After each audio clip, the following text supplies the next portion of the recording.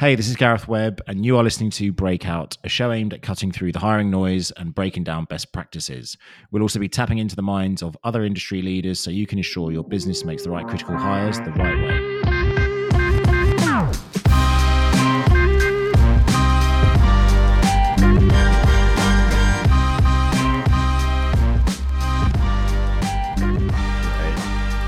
Should we kick this off? Yes, it's an interesting one this morning. Yeah. So we'll just dive right into it. This topic this week this might be a little bit of a shorter show for us today, but I thought it might be an interesting topic as it was a topic of debate in our office last week when we were discussing, I think it was recruiting one of the roles for one of our clients specifically, but just the topic of are MBAs overhyped? And very differing points of views from the company internally. So I thought it'd be interesting to get your point of view as obviously having clients across different sizes, industries within tech, and you having a good pulse on the market across these. Want to get your thoughts on what companies are looking for. Is there, maybe if we segment this out a little bit by, industry, company, position, where are you seeing that concentration and desire for MBAs? What does that kind of makeup look like? And then on the flip side, where maybe companies don't really care too much and where those are focused on, then we'll go from there. Yeah, I think a lot of it stems from, which we talked about before, the increased demand over the last few years for chief of staff type profiles, which was initially in some bigger customers and more public, like post IPO or very late stage pre-IPO, where we saw an increase in demand for these kinds of individuals. So the chief of staff, somebody out consulting, somebody with an MBA, 2-3 years post MBA, going into chief of staff. Do you want to recap that chief of staff role really quick too? Yes, I would call it like, say C-suite exec, CRO, COO, CMO. Like in bigger companies, they have a chief of staff and it's not an executive assistant and it's not like a junior. It's basically a potentially more emerging career version of themselves, of the Swiss Army knife that people call it, of smart utility player that can be in the room when the C-suite or the executive cannot be in the room, and then be eyes and ears, ask the questions they may ask, take down the notes and go back to them and allow them to scale themselves out and move faster, which then we've seen that come down the size, like the chain, so to speak, of public company into then like the scale ups and then even the early stage, so like the Series A. So I think it stems from that, and that's when we've had the profile has been thrown at us in many ways, but it tends to just be big four consulting or top consulting firm, McKinsey, BCG, Bain, and then Accenture and some others. So it's like the top few, and MBA preferred or must, and then ideally 2 to 3 years out of MBA in industry. And then that profile is well-paid job with great visibility and as long as you don't make mistakes, like there's not a time and risk on you. Like you're not responsible for shipping a product. You're not responsible for P&L. You're not responsible for sales, marketing. You're supporting the person that is responsible. So I think like we've always had these conversations internally that it's a very good career move for people who, I think I speak for many because I've got friends who've taken this route, that back in 5-10 years ago, going to a good school, going into a big firm on a graduate training program is like a really safe bet for your career, but then potentially a little soulless after a period of time, being a big number in a firm like that where you don't have impact. So then you go MBA and you come out and you have various options going into more startup or niche verticals or larger companies. So yeah, it's been something I think we've sometimes been shocked how some folks got compensated. And then we've also seen people go in and have fairly meteoric career rises thereafter.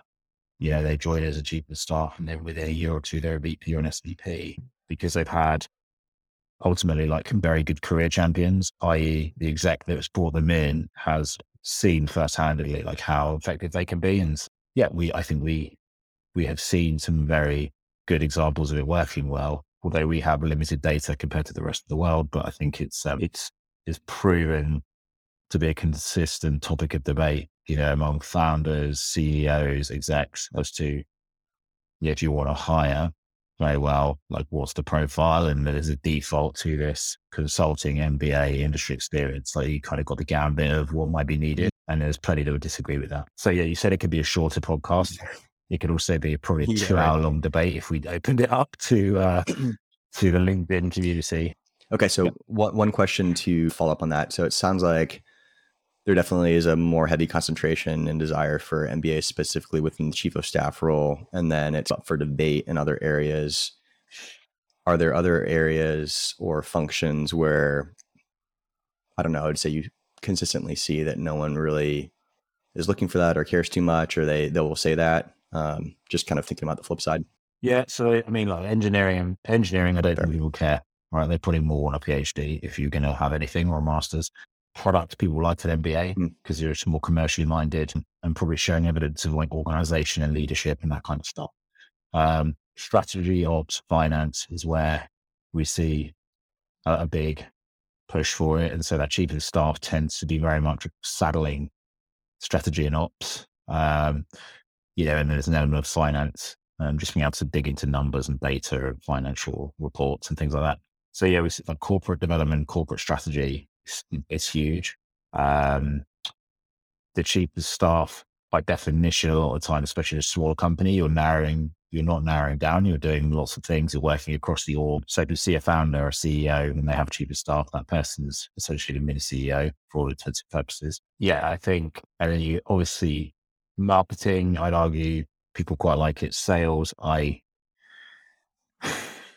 think unless you're truly like later down the line and you've, so to speak, carried a bag for 5-10 years, produced millions in revenue, sales is very different, right? Like your numbers tend to speak for themselves unless you've just worked for a company like Snowflake in the last 5 years, where if you didn't perform, then you just didn't go to work basically. But like, I think if you're in sales and potentially if you don't deviate into revenue strategy or revenue operations, then yeah, at a bigger firm, then I think an MBA could be deemed to be credible. If you're an account exec or a sales leader, I don't think many people will care. They care about your numbers and your approach and style, and consistency. Can we dig into the marketing one a little bit? I'm curious about this one because I do see that if you scan through and see job specs on LinkedIn ads or wherever you're looking, a lot of profiles, I would say, do have the MBA desired or preferred as one of the top like requirements. I have a differing point of view, but I'm curious to hear a little bit more about your thoughts on that. Yeah, I'm really talking bigger company like for the most part. So say you're going into a e-commerce or SaaS business, and a lot of it is, I hate to say it because I think the industry is entirely flawed on this, but if you think about box checking exercises and standing out against your peer group, it's a branding thing. So you could have a brand that you've helped build that people recognize, and they say, oh yeah, cool, I recognize that company. Or, say someone's like say you're talking to e-commerce, right? And somebody comes out with a very well-known brand just because they're in the news last night, let's say Patagonia. And then you go get an MBA, then you're more likely going to open yourself up to other industries, I have thought, versus like if you did do the MBA and you're at Patagonia, you might go into other apparel or e-commerce type businesses, probably not B2B SaaS. So because people will discount the industry. So I think what it does is it's a kind of like line in the sand for many candidates. That's like, that was a chapter of my career. This is the kind of segue into a new chapter, and I've paid a lot of money for that essentially. And then now I think I've earned the right to go into other areas. But I think for marketing, for like if you think about it, you learned marketing last year, you were studying stuff that had probably been done in the last 5 to 10 years. And that might just be completely irrelevant now in terms of how buyers behave, or especially post-COVID. And this is, even since I moved here 4 years ago, like it was all about demand gen. And then last year was all about product marketing and product growth. Demand gen was kind of out the window a little bit. So, now it's largely content and copywriting and media has sort of come back into, even for B2B SaaS. So,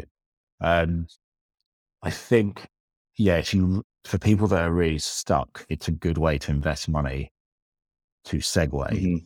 Mm-hmm. But yeah, you have to really know about what outcome you want, I think. Or, well, probably one way or the other. You either have to know, I want to go into a Google type public huge company and I'm going to pay the money to try and get onto one of their MBA programs, or I just don't know. And so I'm going to allow for some serendipity. I'm going to pay for that and see what happens. Is there so we're talking about MBAs in general too, but curious if there is a cutoff in your mind of when it makes sense and maybe doesn't make sense. So let's say, because I actually thought about this at one point too, right? I'm like a retail background, not sure if I want to continue down that path, maybe open up to other areas, wasn't quite sure what I wanted to get into, explored MBA, ultimately decided that the investment wasn't worth it for me at that time because I wasn't clear enough with myself on where I wanted to go. So I hit pause on that. But I was also targeting specific, let's say top 20, right? Like to me, that was kind of my cutoff in terms of like, that might get me into a spot where it made sense. But below that, I was like, is the value of that really going to stand out and give me an edge in a pivot? Personally, having heard what we've heard and seen what we've seen, I wouldn't consider outside the top 20. If I look at where the top 20 is, so you got 20 is UCLA, then you got Washington, St. Louis, Indiana, North Carolina, Washington, Carnegie Mellon's 25, Georgetown 26. This is on Bloomberg list, by the way. But like top 10 is Stanford, Chicago, Harvard, Northwestern, Dartmouth, MIT, Penn, Wharton, Columbia, Virginia, Yale, Cornell, NYU. Yeah. If you're going to spend that amount of money, if you're in not the top, the letters themselves, MBA, are half of the equation. Like it's where you did it. And if you're saying this whole movement and decision is to learn, then you should go wherever.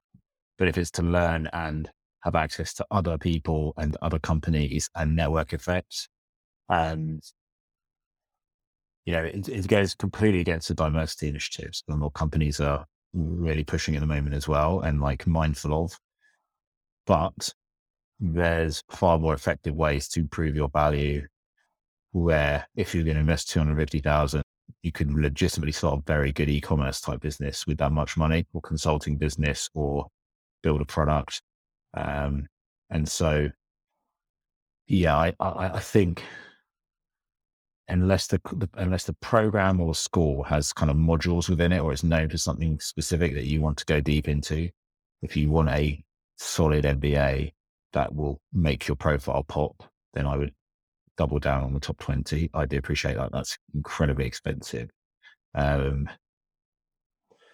I would question the stats and even if it costs 200 to go to the top 20 and 80 to go to something in the top 50 for the back end of it or beyond, I don't think you'll make that money back. Whereas I think you'll make this money back faster. And we should probably look into there's probably been studies and reports. I'm sure there's a lot.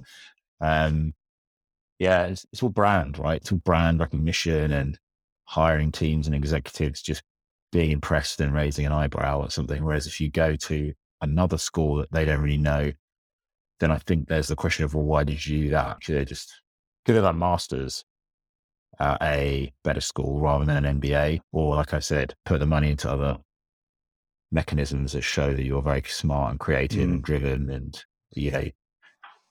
I know this, and you know this from the last year, that there's a lot to be learned from working in a real early stage small company that's trying to cover a lot of ground, but it's just every day is a learning experience. And it's you're kind of self-taught or using other resources in the market versus lectures or industry case studies. But I get why people want to do it. I think you have to be very, very clear with yourself about the return that you likely get, what kind of things you are strongest at. That has to suit your personality and your motivation. And there's plenty of people we talk to at MBAs who I'm very impressed with, and there's plenty that I'm like, you just got into that school. That's it. Like nothing you've done on your resume is exciting or interesting and hire worthy, in my opinion.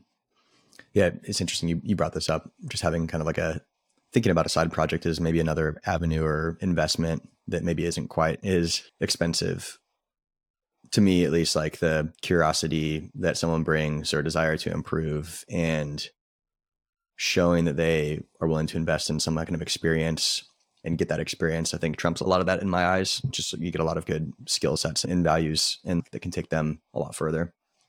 But that might be I would say that you seem more of a builder and an operator rather than just an optimizer of what's already in place. So a lot of big companies will hire MBAs because they know they've got these management frameworks installed, which is what they need. Like if you're already $1 billion company, I'd argue the hard work's been done. Getting it to 5 or 10 billion is more about operational gearing and management efficiency and yes, being innovative, but like to a lesser degree, yeah, you have critical mass, which you should be able to scale to 2, 3, 4, 5 billion. And so at that point, companies don't need mavericks and they don't need visionaries. They don't need risk takers. They need like people who can execute very soundly against a framework or improve operation and spend. And that's where that's probably why strategy comes into it, right? It's because like strategically, how can we make incremental gains versus taking big risks? Because shareholders probably don't want that. Yeah. No, I think that's a good point of view and distinction too. Kind of just between like some of these larger companies and the smaller ones where, like you said, there's just a difference in needs for skill sets. Yeah, we've got CEO, founder type startup folks who like, do not show me anybody with an MBA. I don't want anybody that's thought that that's a good move to then come to an early stage startup, Series A or B. It's like, yeah, they like don't like, because a lot of founders, it's the opposite of what they're about. Or if you think about, why would I go and learn old ways of doing business? We're here to like push the boundary, push the envelope of what's possible. And so we need other crazy people to be on board. But there's plenty of entrepreneurs out there who've got an MBA, come out, had an idea, either ditched the MBA or finished it, raised a bunch of money, and been very successful. So plenty of ways to skin a cat in all things business.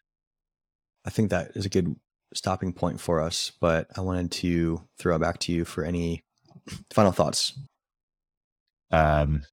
It's time to pause, and I think it's a really good time to sort of know what culture, what environment, what work you want to do. Like, if I'd say the reality is, if you feel like you're going down the career route of bigger company, slightly more corporate journey, then it makes more sense. If you don't think that's you and you're the builder type, or you're entrepreneurial and you have ideas, I'd say put the money to use elsewhere, build a prototype, get feedback, put some money down, find other investors, and try that.